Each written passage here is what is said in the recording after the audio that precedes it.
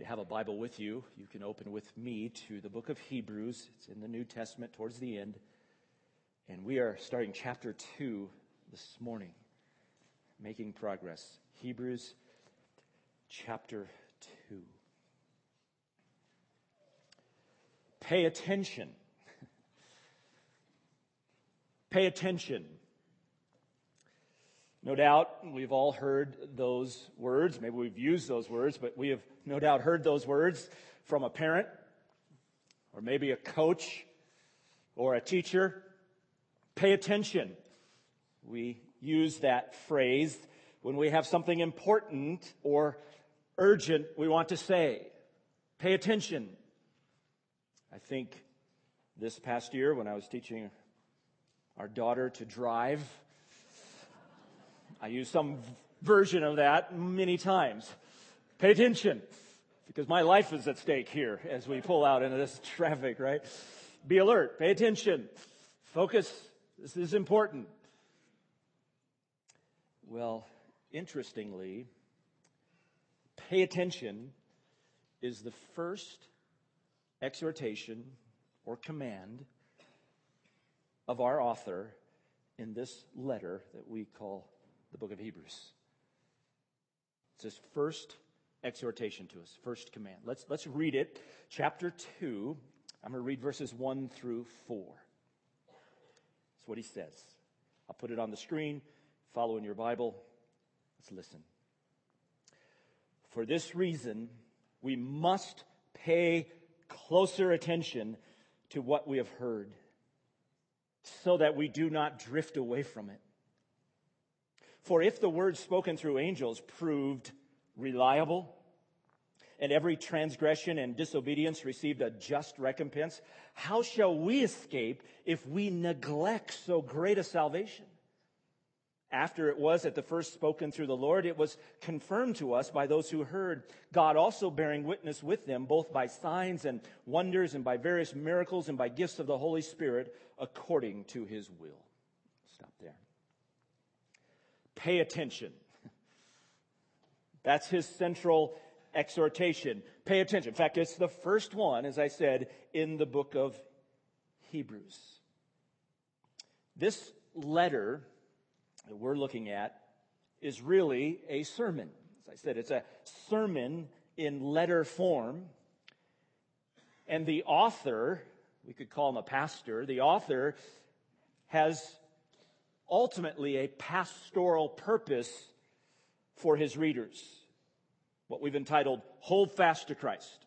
That's his great burden in this letter. Why he's right. I want you to hold fast to Christ. I want you to draw near.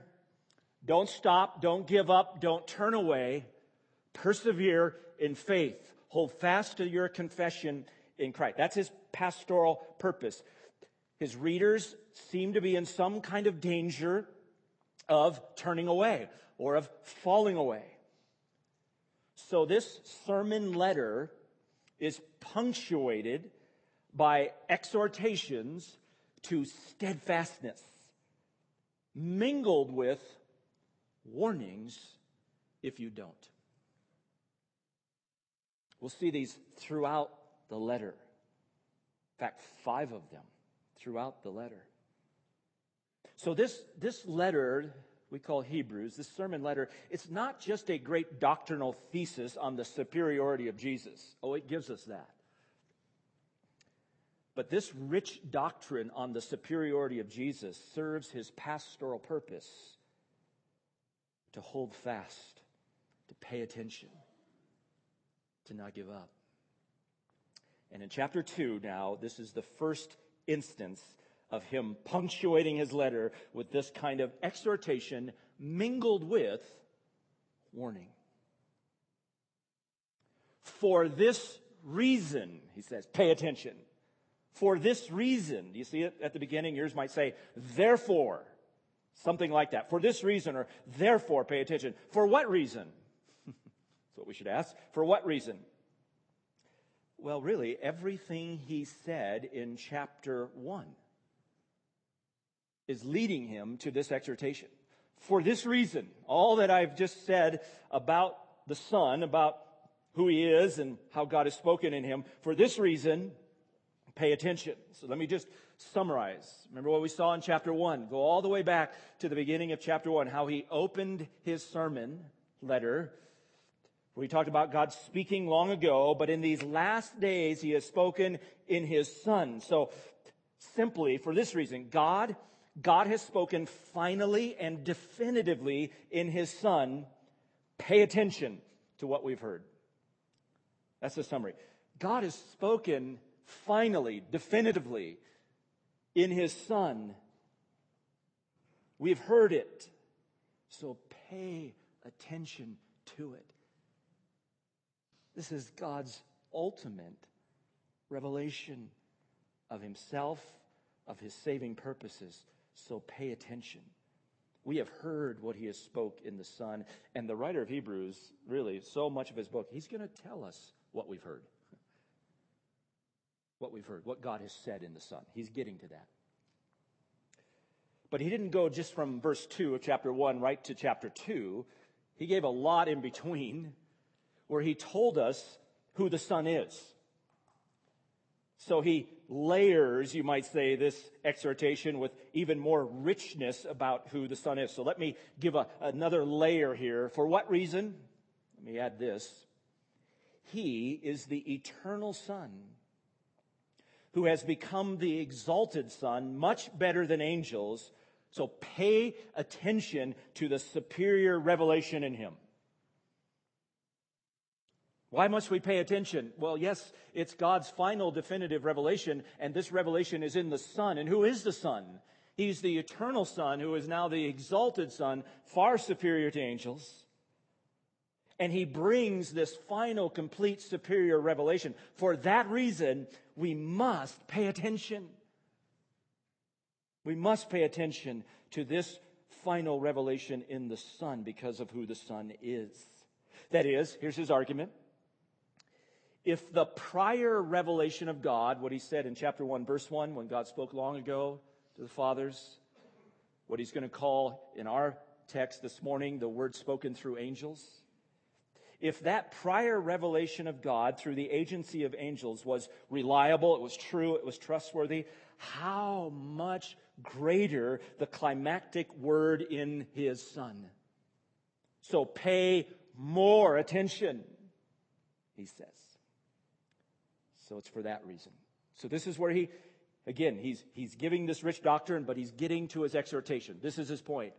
So on the basis of all that we saw in chapter 1, for this reason, now he gives the exhortation. So let's just look at it. Let's step through it with him. These 4 verses, his first exhortation, he gives it in just these 3 steps, pretty simply. There's nothing really complicated here. I'll explain a few things, but we want to hear his admonition or his exhortation. So the first step, number 1, is the exhortation itself. I've already mentioned it, but let's see it a little more closely. The exhortation. Here it is. We must pay greater attention to God's revelation in his Son. We must pay greater attention to God's revelation in his Son. That is, an appropriate focus and response to this revelation in the Son. Now, technically, that is grammatically, it's not a command. It's not an imperative, but a necessity. See it? We must pay attention to this revelation. We must pay close attention to what we have heard. It's a necessity. It's not optional.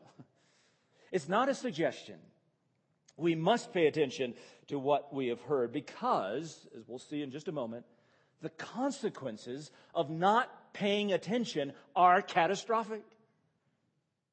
So, listen up. We must pay attention to what we have heard. Now, in the rest of his letter, that is in these other exhortations, he's going to flesh out in more detail what it means to pay attention.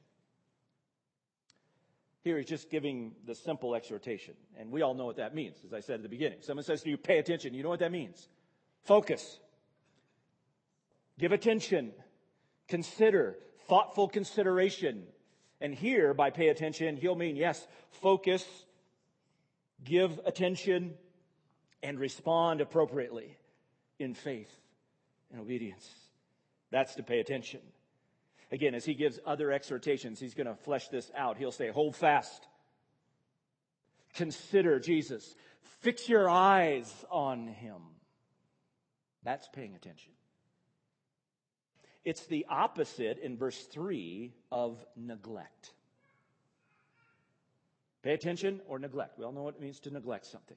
The opposite, pay attention. Give heed, give attention, thoughtful consideration, and right response to what we have heard, to this revelation in the Son. Now notice what he says there. We must pay greater attention. Here's my say, closer attention. We must pay greater attention. Literally, it's just as adverb means much more. Pay much more attention. Here, it's not necessarily comparing it, but it's stressing how much attention we need because of how great the content is. He's going to call it a great salvation. It must correspond, our attention must correspond to the unsurpassed greatness of God's revelation in the Son. It is a great salvation, so pay great attention. That's the idea. Pay close attention, pay much attention. Just think of it. If when I say that, or a teacher says that, or a coach says, pay attention, the necessity or urgency of paying attention to something is, I think, directly proportional to the value or significance of what is being said. If you don't think it's very important, you're not going to pay much attention. Right?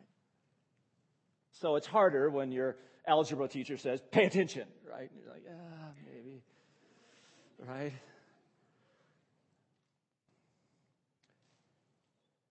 But when you consider the weight of what's being said, pay attention.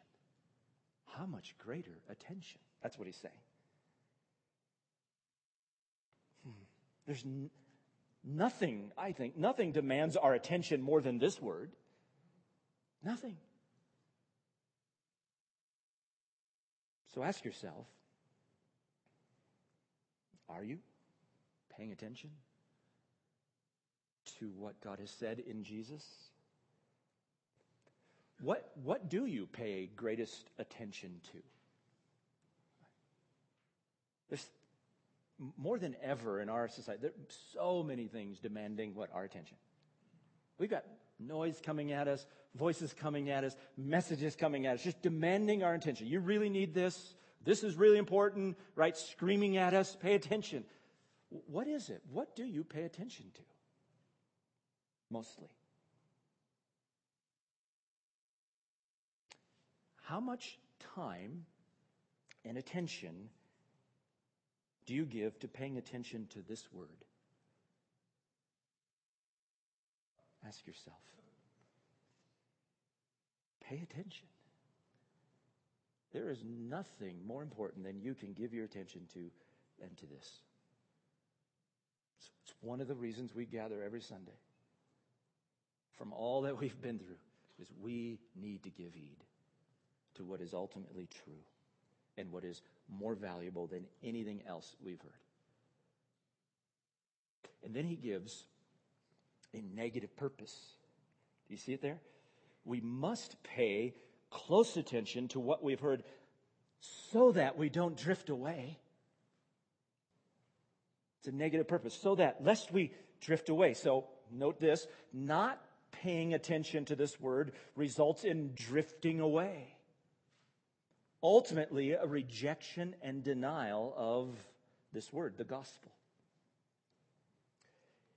It's a purpose. It's a negative purpose. Pay close attention so you don't drift away.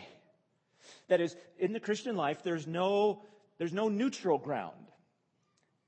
Either you pay close attention or you drift.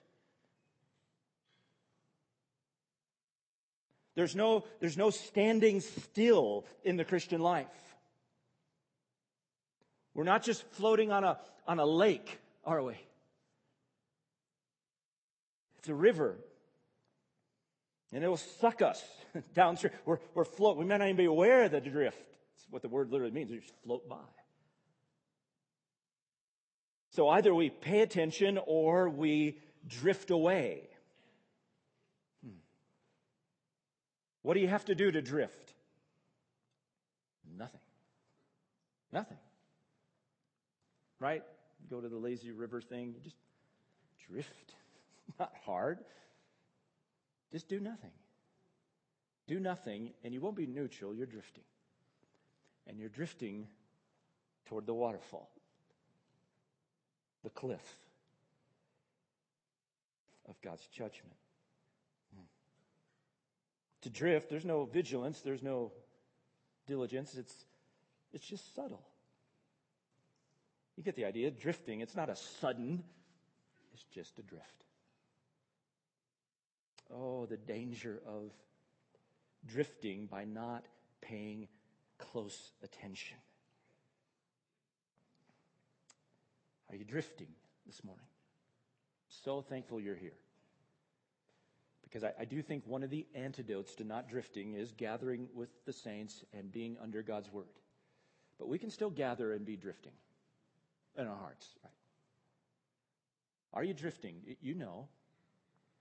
You're just losing interest. Losing interest in this salvation. Losing interest in God's word. Sin maybe is just taking more of a root in you. You're not battling it. You're not fighting it anymore. You've kind of come to terms with it. Maybe not assembling.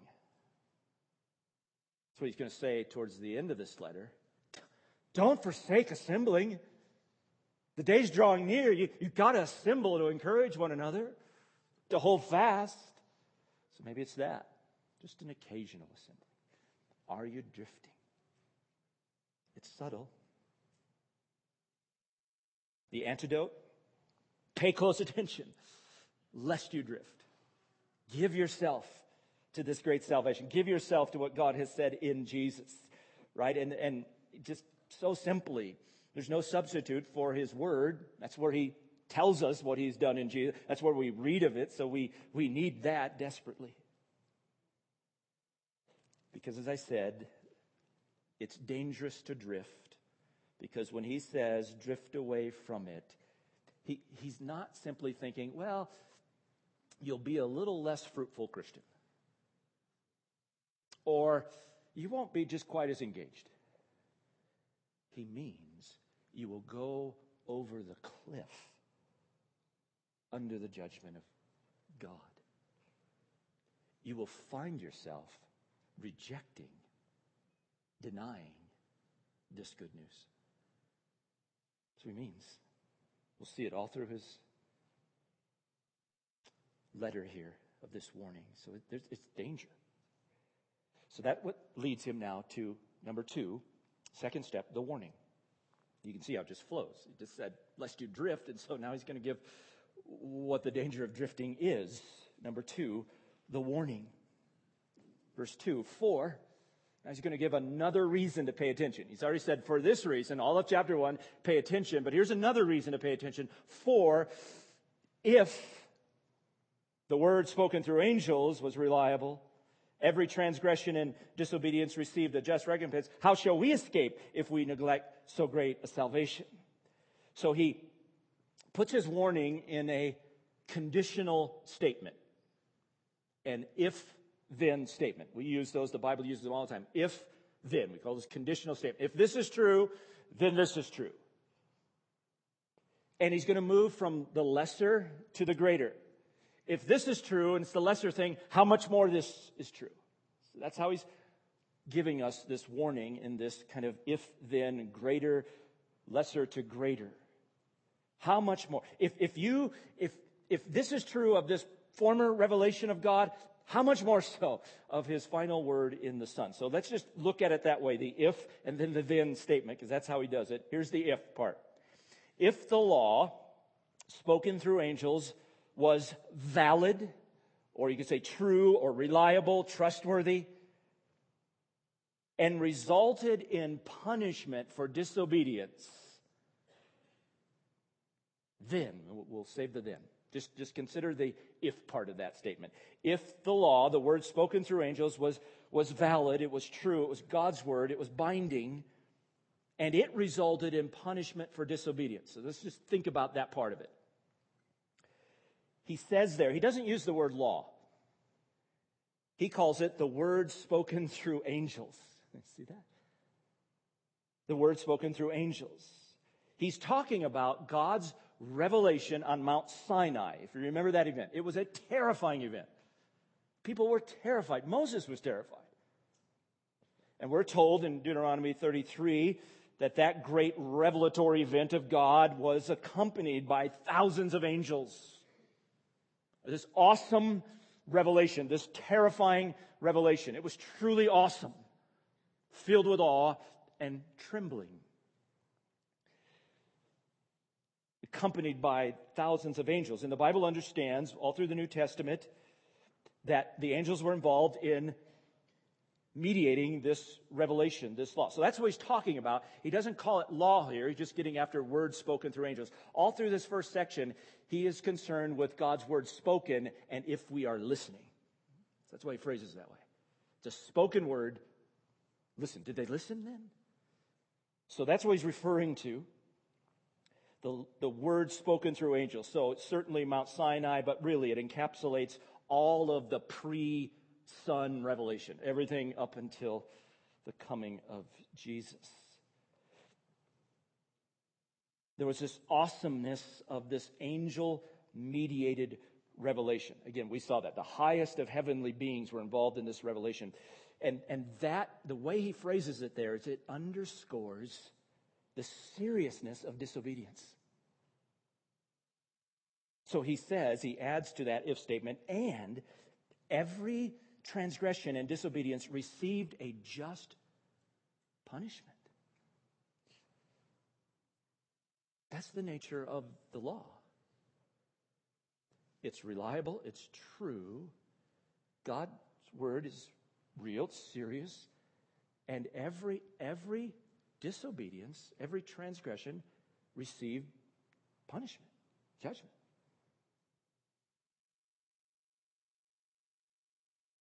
You can see that. Just read the entire Old Testament. We've been studying the Old Testament in between our New Testament studies. And you'll see the whole history as God's promised judgments coming true for the people for their disobedience. That's just the whole history of Israel. That's what we're supposed to learn from. When you see this, their idolatry, when you see them just not listening to God's word, doing their own thing, just transgressing his clear word, and you see God coming in judgment over and over, removing the people, judging the people, you know his word is reliable. It's true.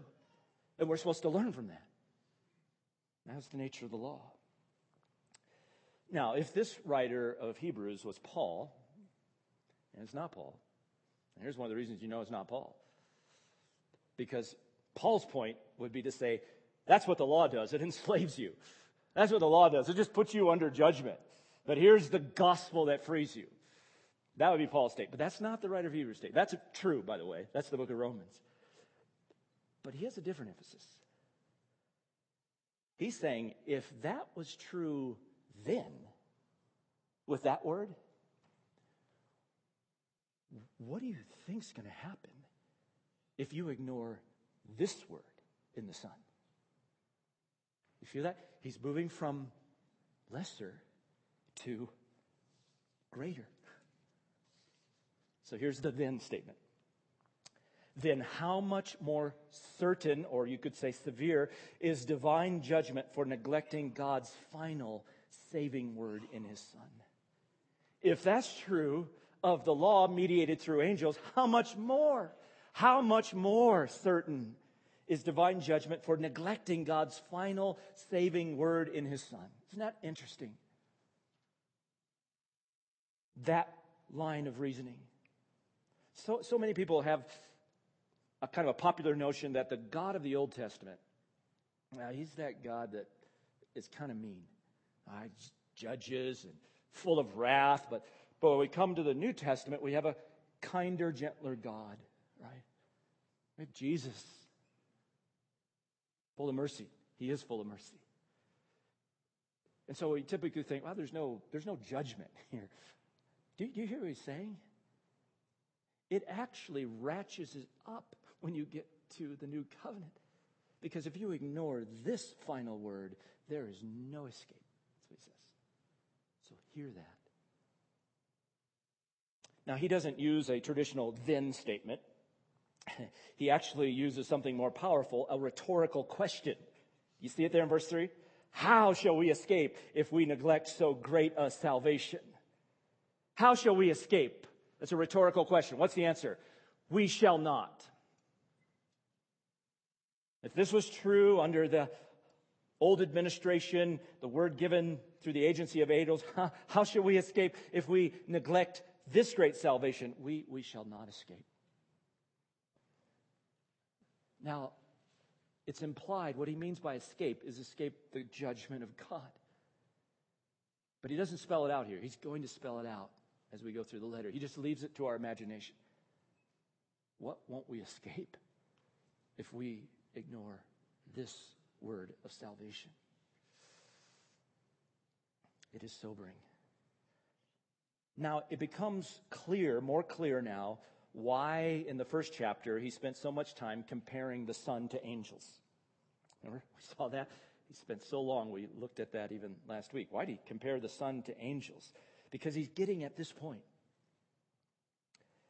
The Son is so much greater than angels. So the revelation that angels participated in, right? Yes, it was binding, but how much greater this final revelation in the Son, and how much severer a judgment for neglecting it. That's why he spent so much time on angels. Yes, the Son is superior to angels, and the final revelation that he brings is superior in the sense that it's final and complete. And the consequences of ignoring this are immense. That's what he's getting at. Now notice what he calls it there in verse 3. How shall we escape if we neglect, he could have just said, if we neglect what we've heard. If we neglect this revelation in the Son. That's what he means. But don't you love his title? How shall we escape if we neglect so great a salvation? He's trying to get to the magnitude of this salvation and why you must pay greater attention to it. And why it would be catastrophic to neglect it. So great a salvation. Now here's an interesting note. The writer of Hebrews never uses the noun gospel. Did you know that? We love that word. We've been singing of that word. The Bible all through uses good news, the gospel. He will use the verbal form of it just twice. In chapter 4, we'll get that, preaching this good news. But he never uses that word. He could have used it here if we neglect the gospel. But he means the same thing. But here, it's descriptive. It's a great salvation. So this word that's come in the Son is not merely another word requiring obedience like the law, but it's a provision that delivers from the judgment and brings us life and fellowship, relationship with God. It's a great salvation, he says. As I said, he's going to give the content of that salvation, this word of salvation, throughout the rest of his letter. We're going to see it from so many angles, the greatness of this salvation. It is a great salvation. It is great because it's in the Son. It's great because it's final and complete and completely removes your sin. It is great because it brings life, relationship to God. It is great because it secures our future. It is great because it is all about Jesus and the Son. So we'll get to that. But what a description of it. It is a great salvation. It's greater than that Old Testament revelation, not because the Old Testament was flawed. It was God's word. We just saw it's reliable, it's binding. It's greater in the sense that it's complete, it's final, it's the fulfillment. The old was partial and provisional. What's come in Christ is final. But here's the warning. Do you hear it? How shall we escape if we neglect this great salvation? Again, neglect is the opposite of paying attention. It's the drifting. To neglect, we all know what that means, right? You know what it means to neglect something. You just pay no attention. You treat it as inconsequential, irrelevant, unimportant. You don't value it. You just neglect it.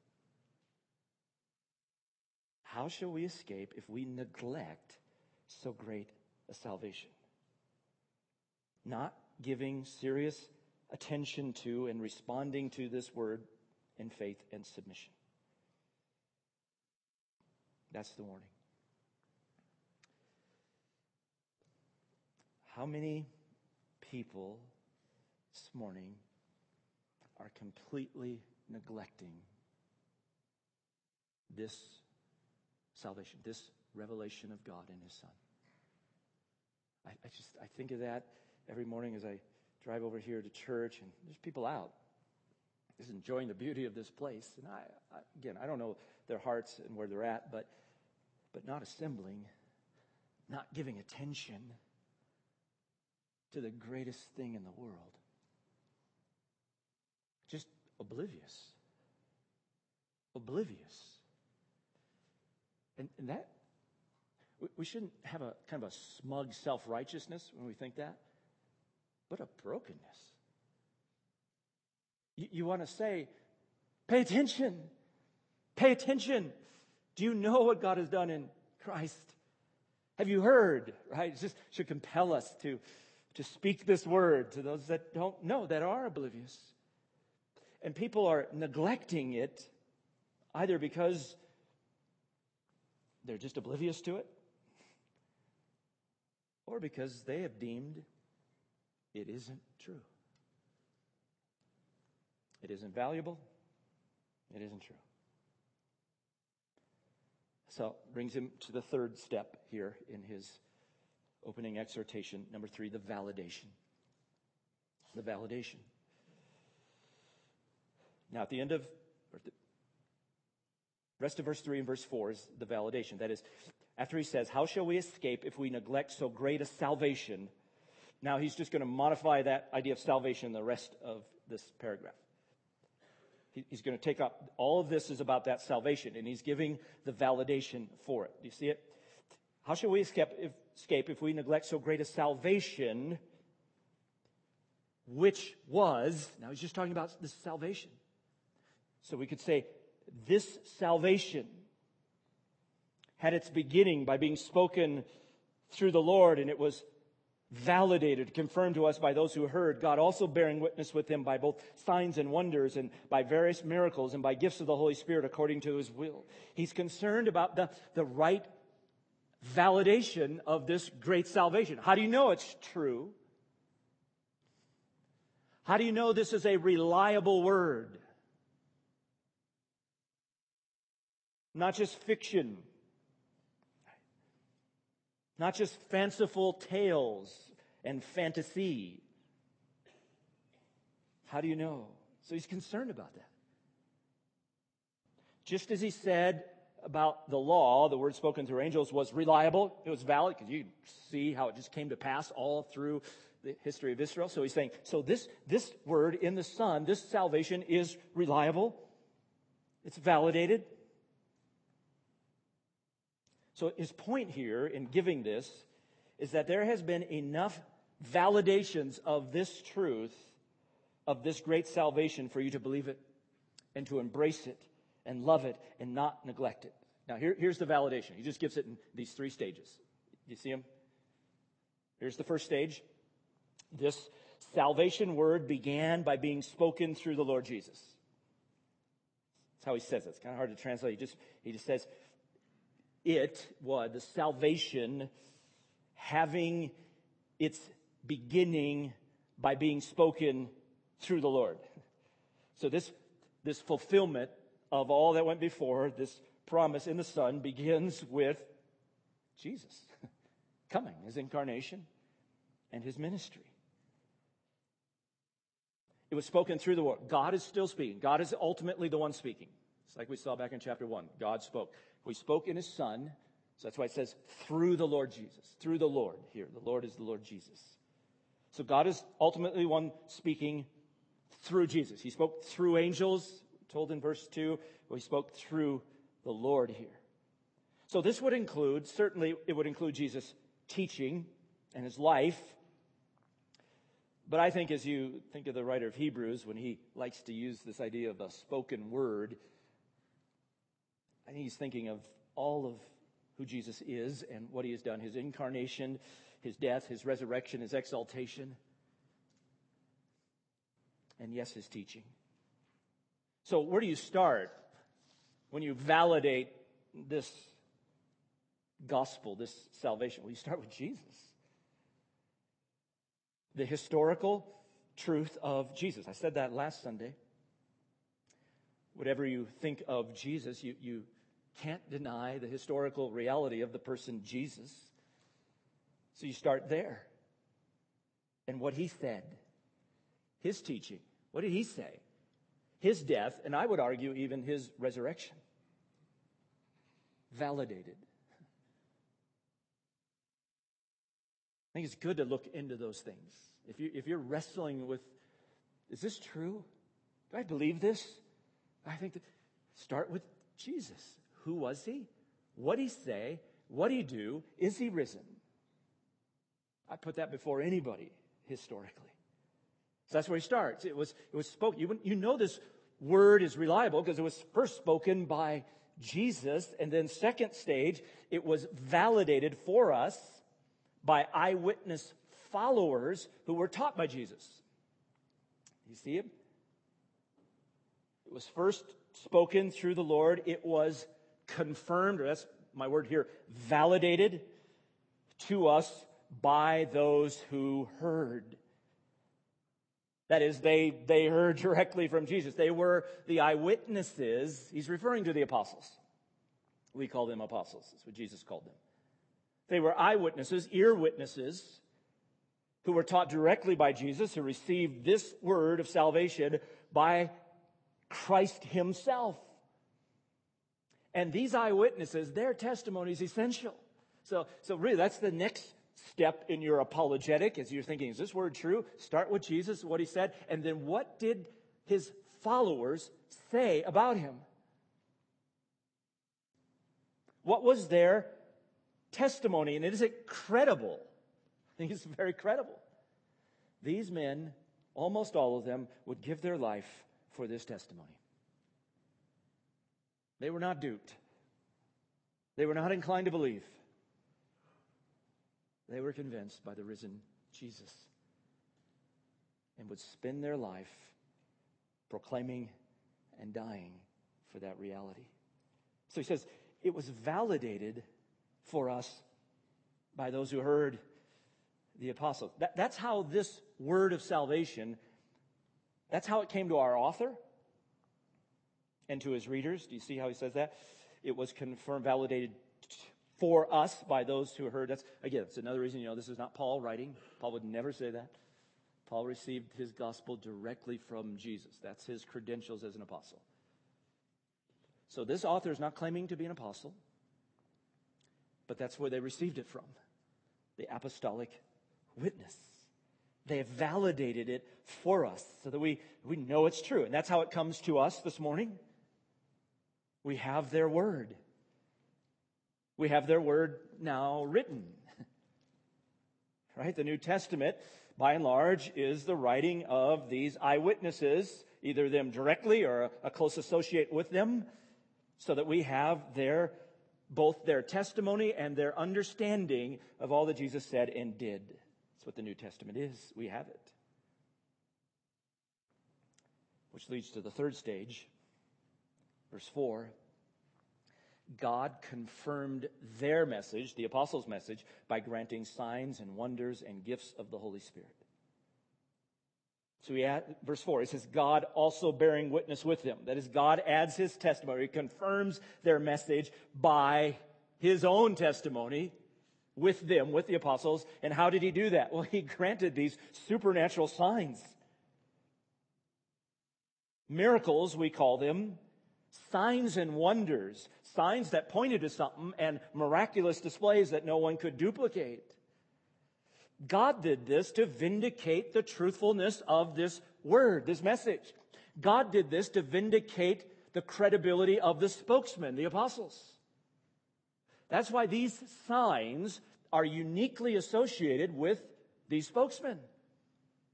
When people were doubting Paul's apostleship, 2 Corinthians chapter 12, he says, the signs of a true apostle were performed among you. And he uses the same three words: signs, wonders, miracles. The signs of a true apostle. They vindicate the one who spoke, and they vindicate the message. God is adding his testimony. And this is what you read. You see it in Jesus, right? You see these signs and wonders. And then you see it in the book of Acts. You see it in the apostles, where they went speaking this, God confirming it, adding his testimony. This is true. Believe it. He's validating the truthfulness of this word. These are my spokesmen. Listen to them. What they speak is true. So there's the validation, the three stages. Again, the author's point is these testimonies, spoken first by Jesus, authenticated by those who heard Jesus, God granting his testimony by granting signs and wonders. These testimonies are more than sufficient validations of the truthfulness of this great salvation. So that any neglect on our part is not due to lack of evidence, but ultimately to our spiritual condition. The evidence is there. If you want to investigate, go for it. Nothing to hide. That's what he's saying. It's validated. There's no lack of that. This didn't just arise out of the fancy of someone's mind centuries later. It's all there.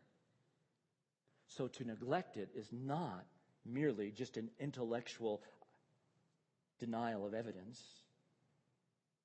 It's a spiritual condition. Don't neglect. So I close. Return to his main exhortation and ask us again. Are you paying attention to this great salvation, or are you neglecting it this morning? Are you paying attention? Are you giving serious attention? Do you love it? Do you think about it? Do you meditate on it? Do you marvel at it? Do you feel this continual gratitude for it? Do you commend it to others as so valuable? And do you weave it into really all your life? Are you paying attention, giving consideration to the greatness of this salvation? Or are you neglecting? Are you drifting this morning? How easy to drift. So easy to float along. The current of this world, it will float you along. If you are drifting and you feel it, right? This word is pricking you.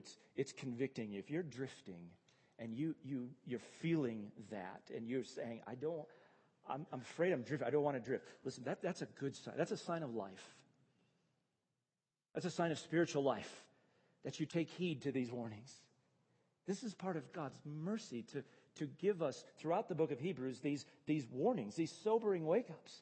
And those who know Christ, if we are starting to drift, we respond to those. We want to pay attention, because this paying attention is not a difficult command, is it? Look what we're paying attention to. The greatest news in the world. How hard is it to pay attention to that? Right? It's not like paying attention to algebra. Now, some of you love that, but not like paying attention to English or something else. This is paying attention to this. How hard is that? But we drift. So if you're drifting in your desires, I feel it. I feel the drift. I've been negligent. I feel sin taking root. I just feel a disinterest. I'm just been very sporadic in my assembling with the saints. Oh, repent. God's shown you. Repent and then avail yourselves of the means of paying attention. Right? Paying attention. Yes, assembling with the saints. Don't forsake it. Giving attention to His Word. This is where you're going to hear His Word. Fellowship with other believers that are spurring you on. Give attention. Don't neglect those means. There is no escape if we neglect this salvation. So that's a sobering word to end on. How shall we escape if we neglect so great a salvation? We shall not. On the day of judgment, and that day is approaching, there will be no escape. There will be no hiding place. There will be no place of safety from God's wrath, judgment. But today, there's a way of escape. That's what He's announced in this salvation. In His Son, there's a way of escape through the Son. Faith in Christ alone as your Savior. And Lord, that's the way of escape, and it's perfect. It's great, and He's provided it. My prayer is that you are resting in it this morning. And if you're not, cry out to Him. Cry out to Him for mercy. Believe on the Lord Jesus Christ, and you will be saved. Let me pray for us as we close our time. Father, we thank you for warnings that I pray keep us from drifting or awaken us out of our slumber or make us realize that we have neglected this great salvation. So do your work now. Do your work in our lives that we would give great attention and love this great salvation. Oh, we thank you for it in Jesus' name. Amen.